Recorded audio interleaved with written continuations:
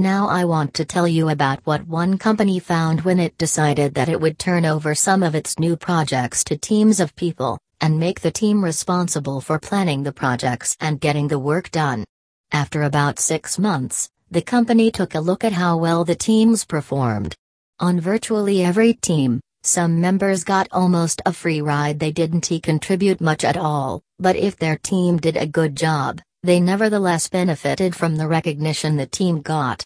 And what about group members who worked especially well and who provided a lot of insight on problems and issues?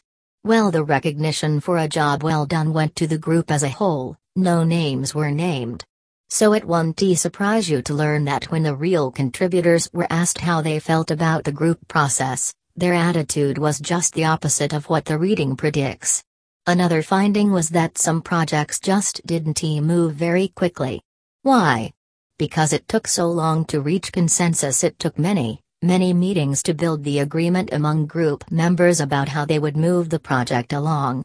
On the other hand, there were other instances where 1 or 2 people managed to become very influential over what their group did.